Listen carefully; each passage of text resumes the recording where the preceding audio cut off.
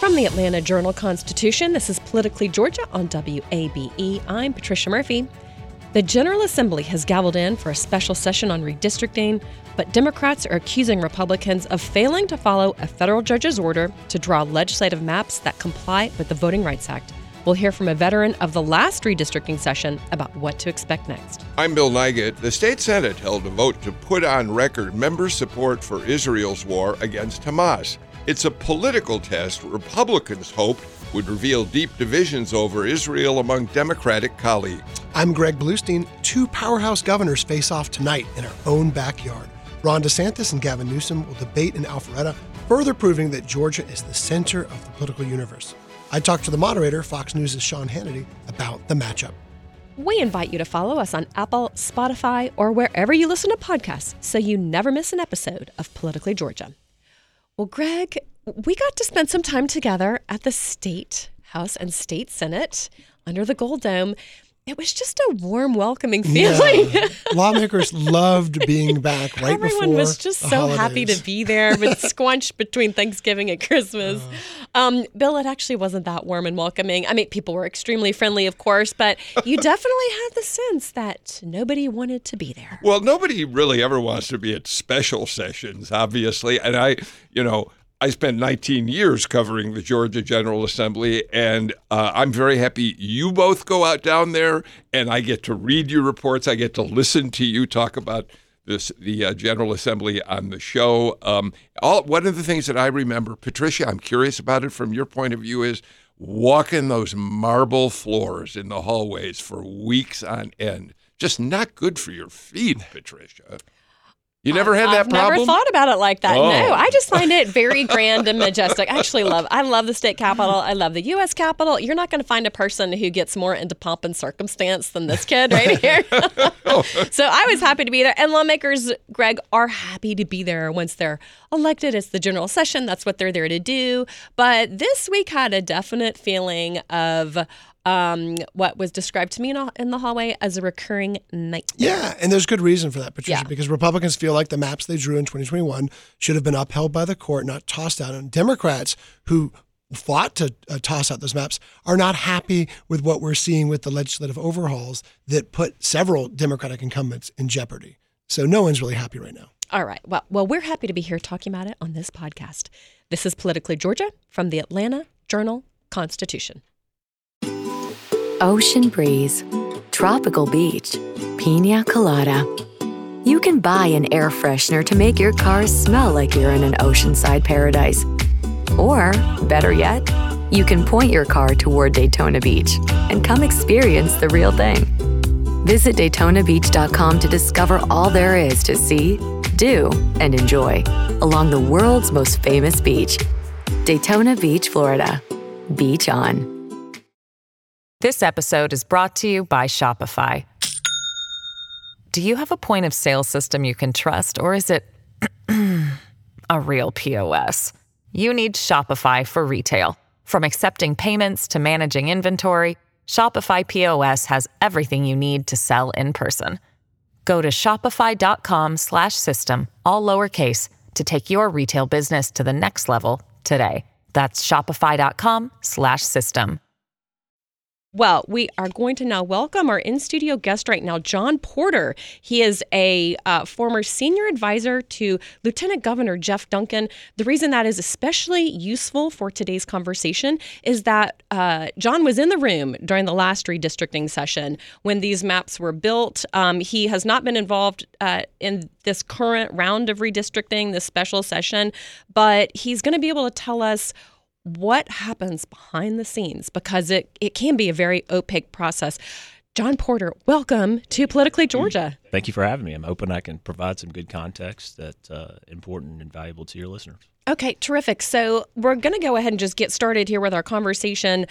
When we have these maps, typically for reporters and also for just members of the general public, our whole audience, they're just presented as a bit of a fait accompli. The maps have been redrawn, typically after public hearings, but generally behind closed doors. So help us understand what happens after the hearings, but before the maps are drawn.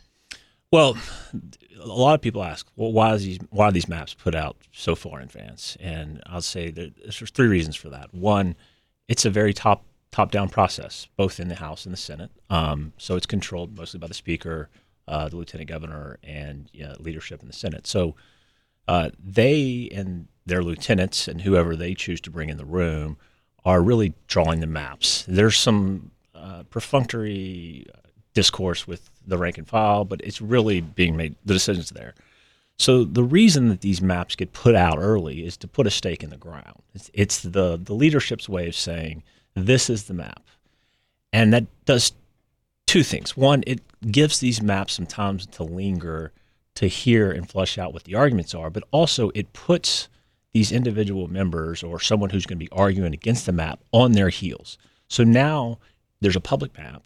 Now, if you don't like it, whether you are a Republican in Savannah or a Democrat in Macon, whatever, you've got to make a compelling argument to say why this map needs to be changed. So it's the first mover advantage. So I would say, yes, it's heavily influenced by the top down, and those maps are released. But to basically say this is what leadership wants. If you want to change this, then you're going to have to make a compelling argument not only to us, but you're going to have to make a compelling argument to the public and to the courts as to why this is okay. I think you see the House and the Senate maps out, obviously, right early, because those are done internally with the House and the Senate. The congressional map, I don't think has been released. Not yet. We're expecting it tomorrow. So, and the reason is that is a function of a three-legged stool, right? That is a function of negotiation with the House, the Senate, and the governor's office. So, it's easy to produce a map that's kind of done internally, but now when you have three parties, whether just the one being the internal party power structure in each chamber, it takes a little bit more time. John, I'm fascinated by this peek behind the curtains and the atmosphere of the legislature, because you, working for then Lieutenant Governor Jeff Duncan, you must have been constantly hounded by nervous lawmakers who understandably wanted to know, A, if they were going to, how much their districts were going to be changed, and B, if they were going to be drawn out entirely of the districts they had represented. Yeah, I mean, this is their lifeblood, right? So without if you're an elected official, being elected is your lifeblood. And so this is the one chance in 10 years where your lot, so to speak, is going to be decided. There are some that are very, very active and are very, very concerned. They just want something small here or there because they may have a relative there or a donor there or something to that nature. But there are others that are more reserved and say to themselves, look, I'm going to let the chips fall where they may, and then I'm going to just be really good in that district. I know my district's not going to change a whole heck of a lot, but it's going to change a little bit. The guys and gals with confidence in themselves, you can kind of see that, right? Confidence, egos. The confident ones are usually pretty quiet. The ones that are a little more insecure, either politically or feel more vulnerable, are definitely working the phones. They're calling the LG. They're calling the governor's office to talk to the LG. They're calling, they're calling the appropriations chair. So they're working the phones hard, and they're saying this is what they want, and they'll have a compelling argument about this is what I want, and this is how it can be done. I can give this up to them, and we can do this here, and they'll have an argument. And does that backfire sometimes? Yes. Any stories you can share about that? Right. It's politics, right? And so it can, because then you've tipped your hand, right? And if you are a rank and file member and you've got, some friction maybe with leadership, and then you've told them what you wanted, then maybe you don't get that. I think maybe you get the opposite. I'm sorry, I didn't mean to interrupt the end of your. I think that may very well be one of the reasons that right now legislators who we've invited to come join us on Politically George have said, let's hold off, because they don't want to tip their hands on the radio, which is being heard across the state. The primary reason, that is probably a component of it, but the primary reason is they don't want to put anything on the record that can be used to jeopardize their parties. The legal. That's right. So, and that's why I want to be very clear that, I have not had anything to do. I didn't even have conversations. I think when Patricia called me and told me that Shelley Eccles was the apportionment chairperson, I didn't even. She made me that known to me. So it's more likely than not the council has advised them, No public statement. You know, go ahead. I'm sorry. I was just going to say, so a few things also go into this, along with the motivations and the personalities and potential grudges. All three. Computers and lawyers. Yes. And I remember when these particular maps were being drawn, Democrats were saying, well, we will be challenging these in court. And Republicans I spoke to, especially on the House side, were very confident that there would not be a successful legal challenge because there are lawyers weighing in on these maps at the same time as well to say, do we think this will violate the Voting Rights Act or do we think it won't? Were you surprised that these maps got caught up in a challenge that has now sent them back into being redrawn? I'm surprised in the outcome. Okay. I'm not surprised in the process. So what I mean by that is I think we all operated under the assumption that this was going to find its way into litigation one way or the other. I'm a little bit surprised by the judge's decision, but again, I'm not surprised in the process. I think those that are telling you on the record or off that they feel good about the process is that they're towing the line. Of course they have to say that, right?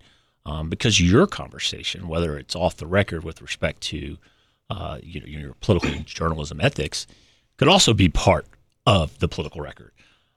So, I think they're just telling you that. I mean, I think everyone in the building, at least then, knew this is going to be litigated, and then you can have varying opinions about as to how the outcome of that litigation would break down. To that point, John, there are a lot of Republican lawmakers who are very nervous about texting anything right now for that very reason. They worry that it could be subpoenaed. They could draw a reporter into that subpoena to have to then go testify about or produce documents about what is happening. There is so just kind of a little background. There's very little privileged information. I mean, there's very very few places that are privileged. All this information is discoverable. And Brian Tyson was kind of the lead counsel for us. I'm assuming he's still working in that role there. Okay, but that's a wise choice.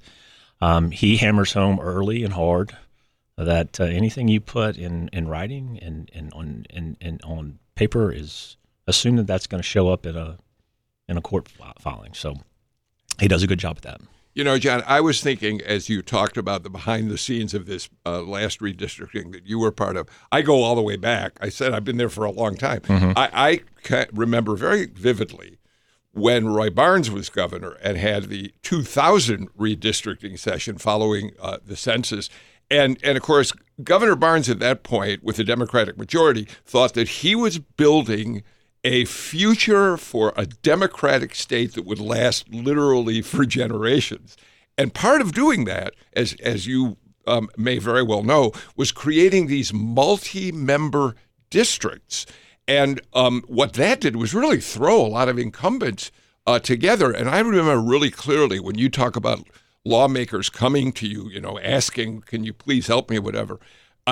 Bobby Kahn, his chief of staff, was being barraged daily by members of his own party who were pleading with him to save their districts in one way or another. I mean, the pressure can get to be really, really intense on the people who are drawing those maps and responsible for the fates, in some cases, of incumbents. Absolutely. Again, like I said, if you win or lose on an issue, a political issue, on the floor, maybe you have a wound to lick. You win or lose on your district, you may be going home. For some of these guys or these men and women, this is their career, right? I mean, so there's a lot at stake. Just as you or I would be concerned about a potential promotion or to kind of draw an analogy, a promotion or a performance review. I mean, this is what they're lobbying for. I mean, it's yes, intense. And look, and with that, you will see. I mean, again, I'm not inside the room, and I really don't know what the inner workings go, but there'll be some scars from this process. Yes. Some folks aren't going to get what they want. Yep. And these two, I know, and Bill, again, we don't know each other very well, but there's going to be some residual scar tissue that lingers over into session. And so that'll be interesting to see. And we saw it even yesterday, Patricia. I mean, there are some deep wounds already. 2 Republicans were drawn into the same district. 6 House members were drawn into the same district. And of course, we're talking about the 2 Senate Democrats whose districts were dramatically changed. Yes, and it may be a surprise to listeners or people who are not intimately involved in this process how front of mind the state House and the state Senate districts are. That's what all of this energy, all of this angst is about. The congressional maps that make the national news are a little bit of an afterthought, but it's also going to be hugely important here in Georgia because Judge Jones did say, I want to see a new majority Black congressional district. Now, John, as far as the congressional seat goes, let's talk a little bit about the process the last time around, because I remember that 2 Republicans were very unhappy with these maps, Andrew Clyde and Marjorie Taylor Greene. I haven't spoken with either one of them.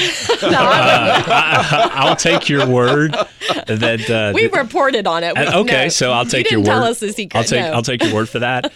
Look, the members of Congress, each individual member has a varying level of interaction with the state legislature. And if I was to give some advice to some, I would say that, there is some big brother, little brother syndrome there sometimes. And who's the big brother? Well, it depends. In this situation, I would argue that the big brother is the folks down at the Gold Dome because they hold the keys to the kingdom. And so in some cases, there's a really good relationship. In some cases, there's a big brother that's been bullying the little brother. And what the folks of the legislature need to remember is now that what the folks in Congress need to remember is now the folks at the legislature are drawing their districts. So, I think you got to be humble, hat in hand, come and make all those visits and make those asks. And maybe that's been done. Again, I haven't been a part of this process, but sometimes it's not done. John, I want to refresh your memory. After Marjorie Taylor Greene's district was redrawn a couple of years ago to include some majority Black Cobb County precincts, it was still overwhelmingly Republican, but it made it a little bit more difficult for her to re-election, which of course she ended up winning.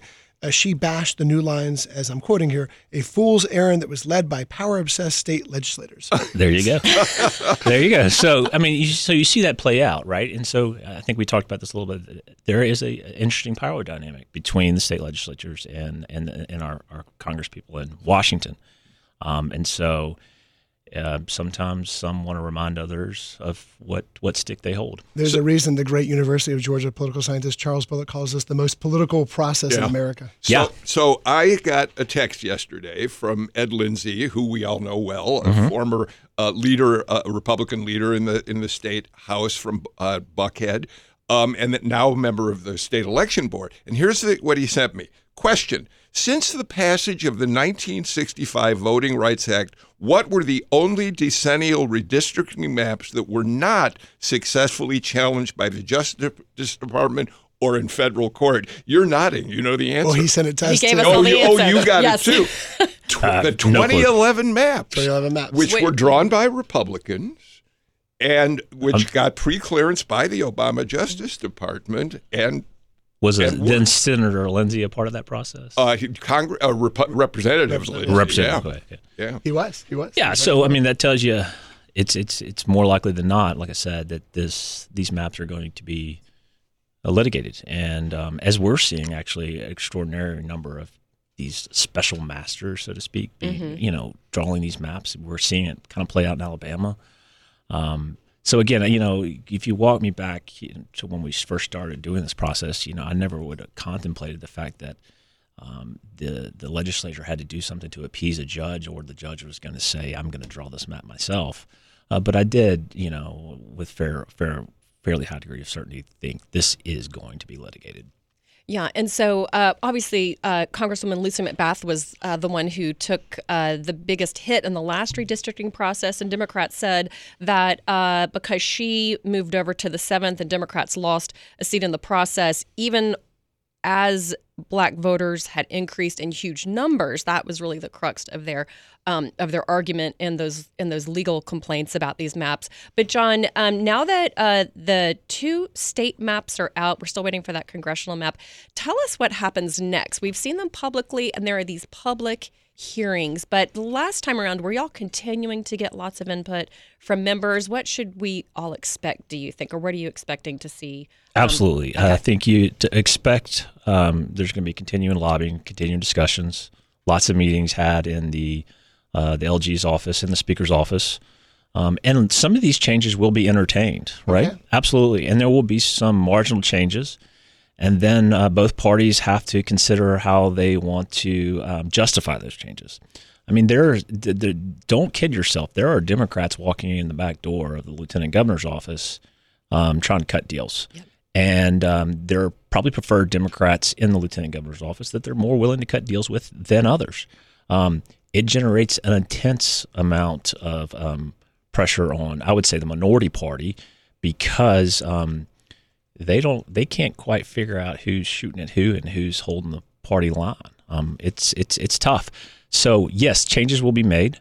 A lot of negotiations will take place. Like I said, some of these negotiations will be contingent on chips that will be probably cashed in the general regular session. But you'll see changes. Interesting. Patricia, you said an interesting thing when you talked about the fact a couple of things that have an impact over redistricting, lawyers, but you also talked about computers. We've talked about this on the show before, and John, I'm curious about how you react to this. Back in the day when maps were hand-drawn, it took forever to get the lines correctly put together in terms of population and whatever. Now, when you have someone come into your office, a member who says, my district isn't working the way I'd like it to, you can create a new map on a computer in a matter of seconds. And I wonder how that's changed how the process has evolved, or how it may concern some lawmakers who aren't sure what the computer is going to spit out for them. Well, the interesting thing is it's which computer you make that change on, right? So if it's privileged if you're doing it with your counsel, right? If you're doing it within the apportionment office and you save that change, that's going to be discoverable. So A, you got to make that calculation of how you're going to run that. But B, at the end of the day, there's a finite. I mean, you're bordered to the east by the Atlantic Ocean, the west by the state of Alabama, and the north by North Carolina and Tennessee. So you're just shifting deck chairs. The decision is not so much can I make this change? It's am I willing to make this change for this person at the expense of that person? Yep. Because the change can always be made, and you can always kind of argue that this is contiguous, shares a point of it shares points of interest, yada yada yada. The question is not can it be made. It's are we willing to make this change at the expense of this thing over here? And that's really the hard question. Yeah. Okay, well, we are going to get the answer to this very complicated riddle by next Friday, because that is the deadline that Judge Jones has set to get all of these maps approved and back to him. So, John Porter, we will continue to be in touch with you. Thank you so much for joining us today and giving us a real look behind the scenes. I have learned a lot today. I'm sure our listeners have as well. I appreciate it. I'm glad I was able to add some valuable context, and thanks for having me. And I hope you'll have me back. I enjoyed our conversation. All right, well, count on it. This is Politically Georgia from the Atlanta Journal-Constitution. Ocean breeze, tropical beach. An air freshener can make your car smell like paradise. A drive to Daytona Beach will actually get you there. Beach on. Plan your trip today at DaytonaBeach.com. Welcome back to Politically Georgia from the Atlanta Journal-Constitution. We write newsletters that deliver breaking political news to your inbox every day. So sign up at ajc.com/newsletters for all the political news you need heading into 2024. That's ajc.com/newsletters. Former First Lady Rosalynn Carter was laid to rest yesterday in her hometown of Plains. The AJC's Martha Dalton sent along this audio postcard of the service and remembrances that took place this week.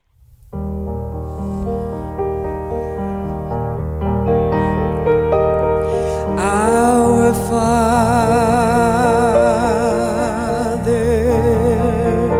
There's no place on this earth that you can find anyone that has anything bad to say about Rosalynn Carter. She never said no, neither did President Carter. They were always so happy to help anybody. and you wouldn't find a finer couple. I'm Jennifer Olson, and I'm the CEO of the Rosalind Carter Institute for Caregivers. So we're engaging advocates using the Four Kinds Network, which is her famous Four Kinds quote. There are only four kinds of people: those who are caregivers, those who were caregivers, those who will be caregivers, and those who need caregivers. And so I would think anybody has fit into at least one of those multiple points in their life. I'm Roger Teeple from Dooley County High School. I'm the advisor of the FFA chapter. FFA stands for Future Farmers of America. It means a lot. These are some students who do not get out. They're not the big athletes, but they work with their hands. They learn to be leaders in the community. My name is Elias Morales, and I'm with Dooley County. I'm a senior, and I'm also the FFA president for my chapter. It's a great honor for me as we commemorate the memory of Miss Carter and her family, her condolences.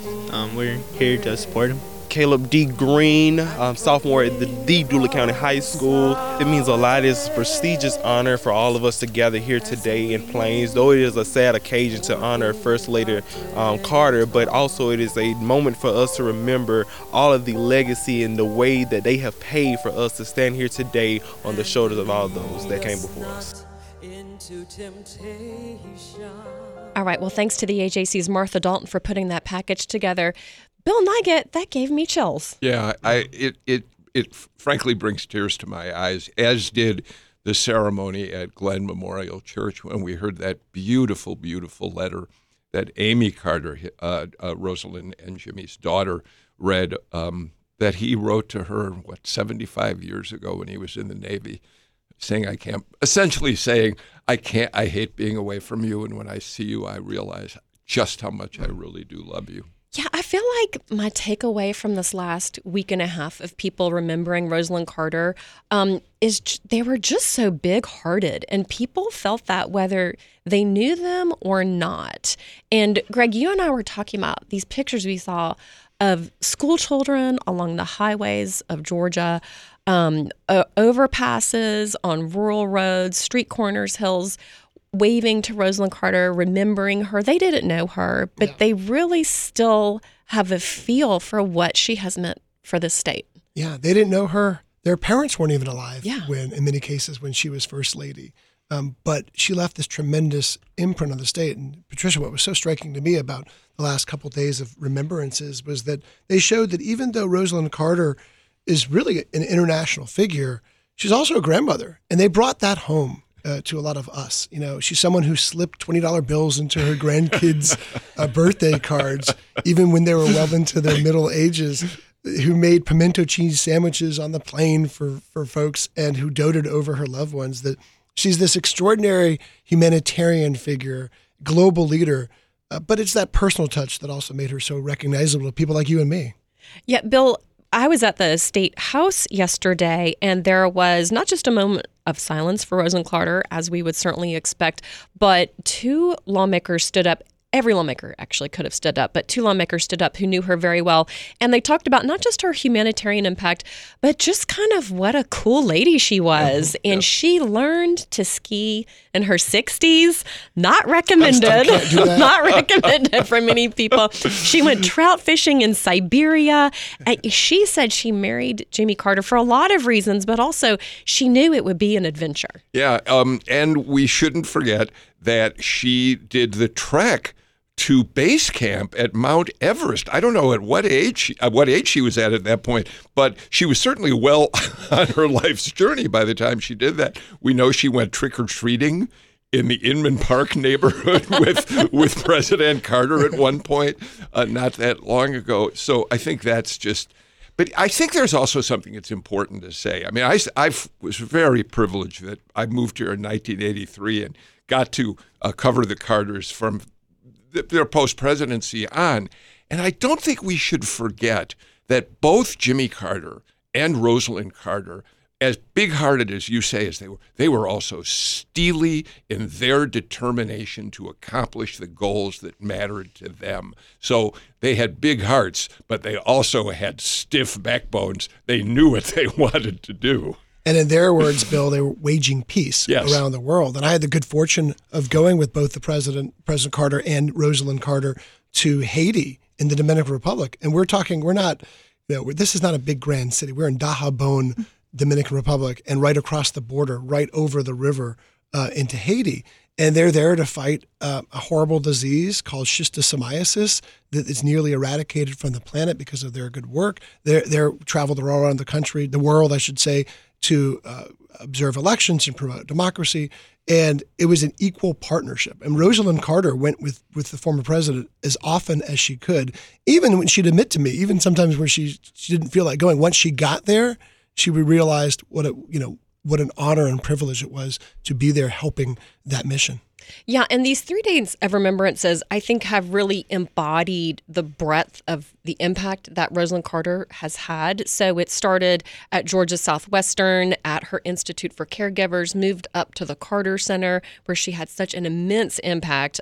Also, we saw memories there from Habitat for Humanity, the CEO there putting a little hard hat on the on the top of the Carter Center sign. The formal service included, of course, heads of state, Bill, Governor Brian Kemp, President Joe Biden, Vice President Kamala Harris, every first lady, just this huge honor. But then once it went back to Plains, it was very, very intimate. Yeah. That's an intimate little town for anybody who's been down there. And one of her grandchildren, it was a grandchildren who said that the Secret Service were not in love with the fact that her favorite ride at Disney World was the Tower of Terror. But they also wore Hawaiian leis. You could see those in the photos. And that was a tribute to Hawaii that meant really so much to the Carters as a couple and family. He had served in the Navy at one point, and I forget, one of the kids was... I think it was Jack. Was it Jack who was born in Hawaii? But Chip. Chip. Okay, thank you. But a couple other things about that, Patricia. First of all, your column in which you talked to people along the motorcade route to Glenn Memorial is something that everybody should read, because you really captured how... As you point out, there are a lot of younger people on that route who really didn't know anything about Rosalind Carter, and they nevertheless were there with their parents, with friends, and it was a moment where they got to learn something about the history of this state and two people, Rosalind particularly, who had such an enormous impact on the country and the world. So I think it was a beautiful, beautiful column. Thank you so much. Thank you so much. I had intended to write about the funeral service, but I was just so struck by people who had never met Rosalind Carter and just some were crying on the side of the road. Just felt so connected to her. Really quickly, we had mentioned that Chip Carter was born in Hawaii. He said that he is named Chip because his birth certificate said Chip Carter. Chip is the Hawaiian word for baby, and that is why he is named Chip Carter. I got to know Chip fairly well back in the 80s, because I said when I covered that, and we have to recall that there was a time when Chip was kind of the wild child. There's something of a black sheep in the Carter family. He was always running off and getting into different kinds of minor trouble, and yet at Glenn Memorial, his remarks about his mother were just wonderful. Patricia, I wonder what you thought of something that happened Tuesday when Jason Carter, the former state senator, gave his eulogy, his remembrance of his grandmother, because I just thought it was this blend of poignant memories but also humor that really resonated with me. It sounded like it resonated with the crowd. And we mentioned this earlier. He called her the cool grandmother, but what really got me was when Jason said his grandmother also didn't need a eulogy. Her life in itself was a sermon. Yeah, that just landed with so many people. That's something that Reverend Warnock had said to Jason Carter, and he said that that's something that resonated with him so much. Jason Carter's remarks also, I'm not starting rumors here, but it made me feel like we have not seen the last of the family business. I mean, it's just this family is so devoted to public service, serving others, either through the Carter Center or through other means. And their impact, I think that's what we've seen this week. Their impact is global and ongoing and living on through the acts and deeds of so many others here in Georgia and all around the world. This is Politically Georgia from the Atlanta Journal-Constitution. This episode is brought to you by Shopify. Do you have a point of sale system you can trust, or is it a real POS?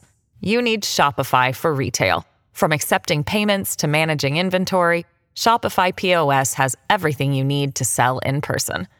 Go to shopify.com/system, all lowercase, to take your retail business to the next level today. That's shopify.com/system. Welcome back to the AJC's Politically Georgia. Gavin Newsom and Ron DeSantis are going to be debating each other tonight at a debate hosted by Sean Hannity and Fox News. Greg talked to Sean Hannity, and we're going to hear a little bit about that conversation in a minute. But first, Greg, I wanted to revisit our time at the legislature Wednesday because along with redrawing the maps for the special session, the Georgia Senate also took up a resolution of support for Israel. Tell us a little bit about that and what happened. Yeah, Patricia, this was a surprise move, and it was also a shrewd political move, and I'll tell you why. Republican elected leaders in Georgia have largely unified behind their support for Israel, while Democrats are more divided.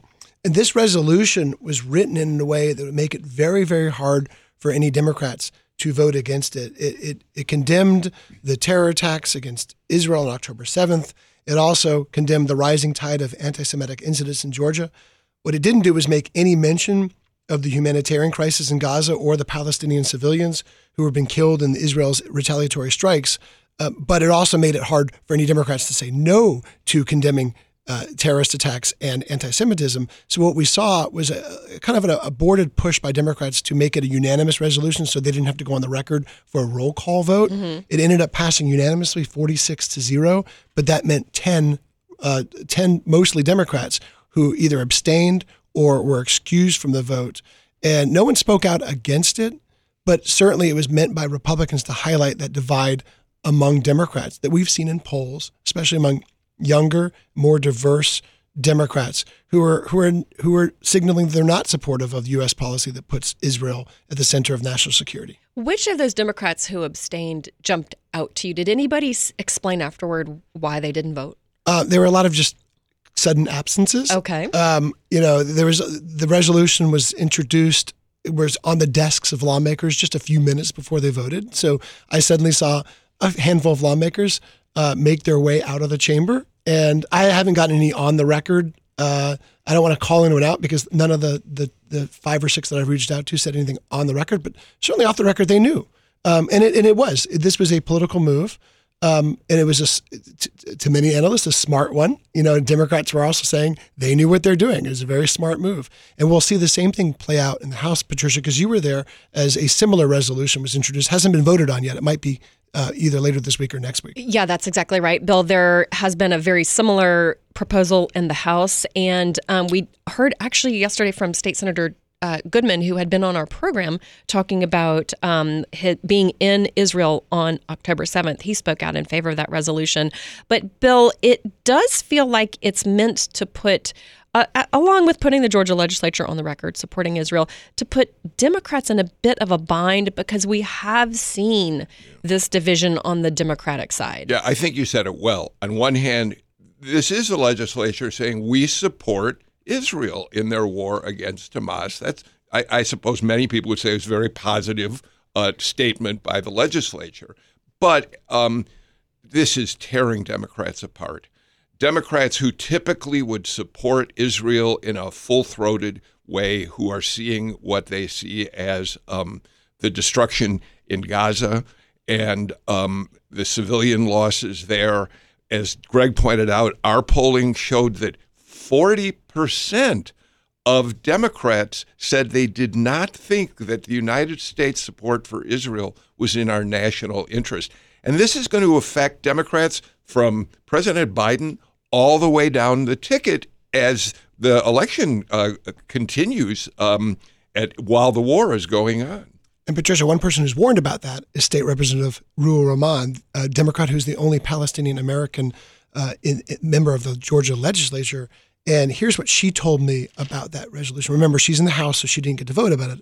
But she said it's unconscionable that Republicans not only refuse to mention Palestinian civilians in their resolution, but are also using this moment to score political points and foment further division at the expense of Georgians grieving during this difficult time. So she is certainly outspoken in her opposition to resolutions like this. Yeah, somebody else who has spoken out about in support of Israel, also concerned about the humanitarian crisis in Gaza, but also very, very worried about anti-Semitism is Senator Chuck Schumer. Senate Majority Chuck Schumer gave a major speech on anti-Semitism in the Senate yesterday, and he said that something that is really standing out to him and that is giving him concerns is that he feels like the Democrats are being split for the first time amongst themselves when they all assumed, he used the phrase, they assumed they were fellow travelers, Bill. Yeah. It was a very powerful speech, and even Minority Leader Mitch McConnell sung his praises. He said, we were told in reporting in a meeting after the speech, he said told Schumer it's about time somebody spoke out about the real history of Israel and about Jews who have been oppressed in so many ways for so long. I think there's another important point that Schumer did make, though. He said it is perfectly reasonable to have certain criticisms of Israel and not be considered anti-Semitic. And that, too, is a very contentious statement to make because there are many Jews who believe you cannot criticize Israel and consider yourself to be pro-Jewish. And, Bill, that's the backdrop of the ongoing debate over legislation in Georgia that's still pending but stalled in the Senate earlier this year over legislation that would define anti-Semitism to make it a hate crime in Georgia. And I was in this extraordinary closed-door caucus meeting yesterday where it was not meant to be a big debate about this legislation, but ended up being a big debate about this legislation between bipartisan supporters, including Esther Panich, a Democrat, and Brent Cox, a Republican, and Senator Ed Setzler, who is perhaps the biggest Republican opponent of the legislation, where it turned into this back and forth that reminded me that this is not going to be an easy issue to pass next year because there's still significant concerns among conservative Republicans about how this legal structure of how this legislation is outlined. Okay, well, we're going to switch gears. That is a really complicated topic. Let's switch gears a little bit to something that's happening right here in our own backyard tonight. Greg Bluestein, it's the first presidential debate, but it's not really presidential because it is Governor Gavin Newsom from California and Governor Ron DeSantis of Florida, who is indeed running for president. I said earlier he didn't have a chance of being president or wasn't likely to be president. He really is just struggling in the polls. We won't know exactly what happens with Ron DeSantis until all of those votes get cast, of course. But tell us how this happened. What in the world is Gavin Newsom doing in Alpharetta? And to a degree, Ron DeSantis. I mean, Patricia, we're not counting votes right now. Yeah, I don't know about you, but I'm really surprised that something like this is happening. Because A, they're not political opponents. They're not running for the same office. Gavin Newsom may run for president in 2028, but he is not going to be running this year, this coming election cycle, unless something significantly dramatic changes. And of course, Ron DeSantis is struggling to gain traction in the polls. But I guess his calculus right now is that this will help him stand out. This could be a breakthrough moment, but he also has a lot to lose if it looks like Gavin Newsom has the upper hand, especially in a hostile environment like a Fox News debate.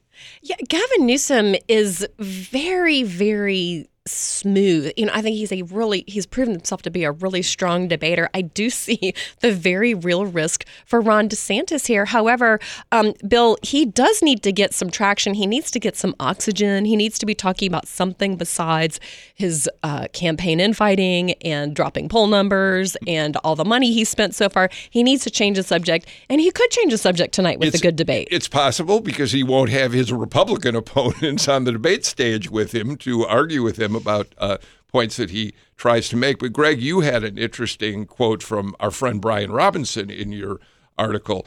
Brian Robinson said, look, this could be, as Patricia just said, a big night. He might score some points, but boy, if it goes wrong, it really goes wrong. It really goes wrong. And I didn't make in the article, but another thing our friend Brian Robinson said was the fact that it's here in Metro Atlanta is just another example of how we're the center of the political universe. Georgia is not the meet in the middle spot between California and Florida, and yet the debate is happening in our own backyard. And it's going to be on Fox News. And tell us, Greg, how did it come to be that that Sean Hannity is at the center of this and inviting a Democrat to come on his show to debate a Republican. Yeah, what's really fascinating about this is Sean Hannity has this genuine rapport with Gavin Newsom that I think all of us would find very surprising. But Sean Hannity told me that if it was up to Gavin Newsom told him he would do it for 3 hours. Let's listen to a little bit more about what Sean Hannity told me. We're at a point in America where there's not a lot of room for consensus, is there? And I've been saying this in a lot of interviews. I mean, how do you find middle ground on an issue like defund the police or reimagine the police with those that believe in old-fashioned law and order and safety and security? How do you somehow find middle ground on sanctuary state status versus, say, no, uphold the law of the land and immigration must be legal and our borders must be secure? How do you find middle ground on believing in high taxation versus no taxation in the case of income taxes between Florida and California? And why do these two powerhouse governors have such a deep political divide? Bill? Okay, reality check here, Greg.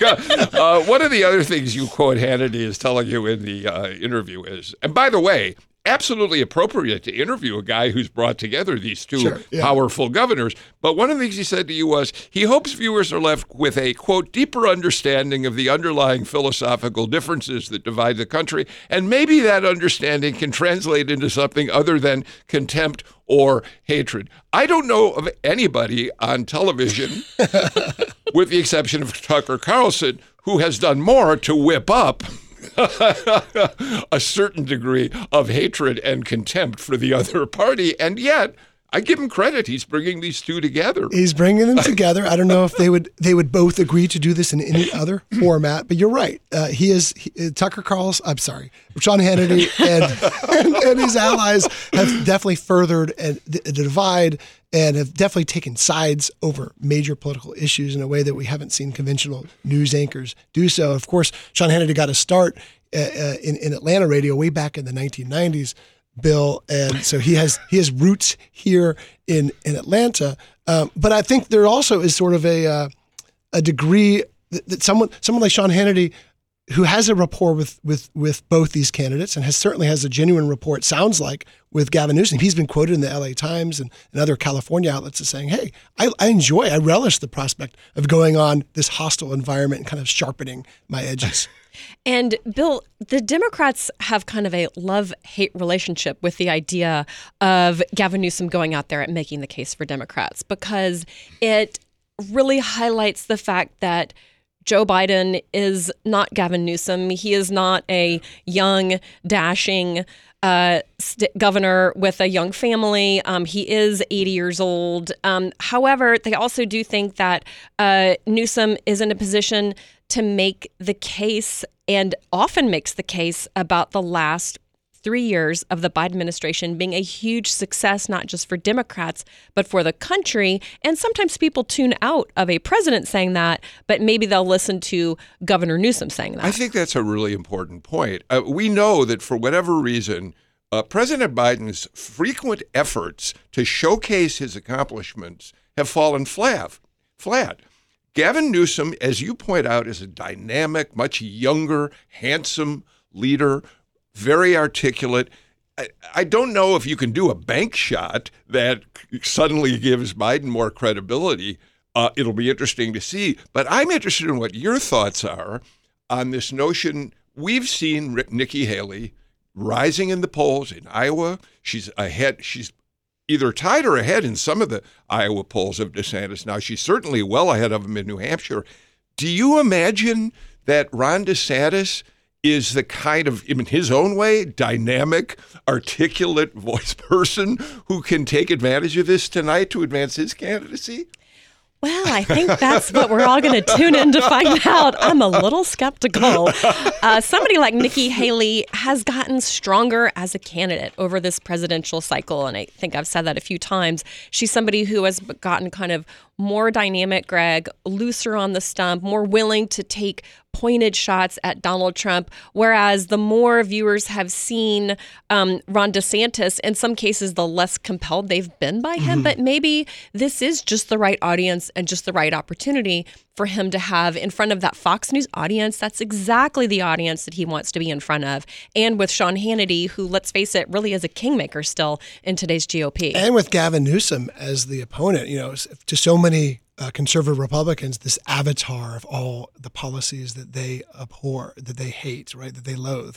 This red versus blue dynamic that Sean Hannity is setting up. But Patricia, something else I want to mention that Hannity told me, which is instructive here in Georgia too, this is his quote: "I'd say to Republicans that they shouldn't always be picking friendly venues for these debates. Certainly Newsom's going into this hostile territory, but oftentimes we see Republicans going to friendly venues. We certainly saw that in last year's U.S. Senate race with Herschel Walker, and sometimes it could do well to kind of hone those political muscles going into somewhere where you're not going to just get friendly questions like Gavin Newsom is going to experience tonight, when he's going to get a lot of hostile questions." Yeah, I think that's exactly right. And Bill, I think it's also very helpful for DeSantis to be on a stage where he can be talking to a Democrat and not just trying to land punches or not land punches against his fellow Republicans. That's true.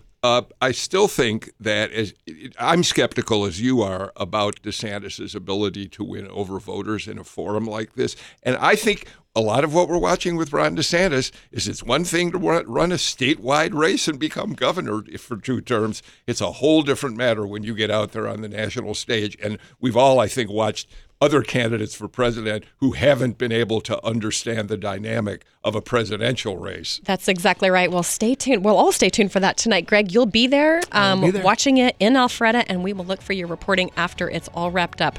Well, that's all the time we have for today's podcast. You can now hear Politically Georgia live on 90.1 WABE in Atlanta weekdays at 10 a.m. or look for Politically Georgia in your favorite podcast app sometime around 1 o'clock each day. If you like what you hear, leave us a review and share Politically Georgia with a friend.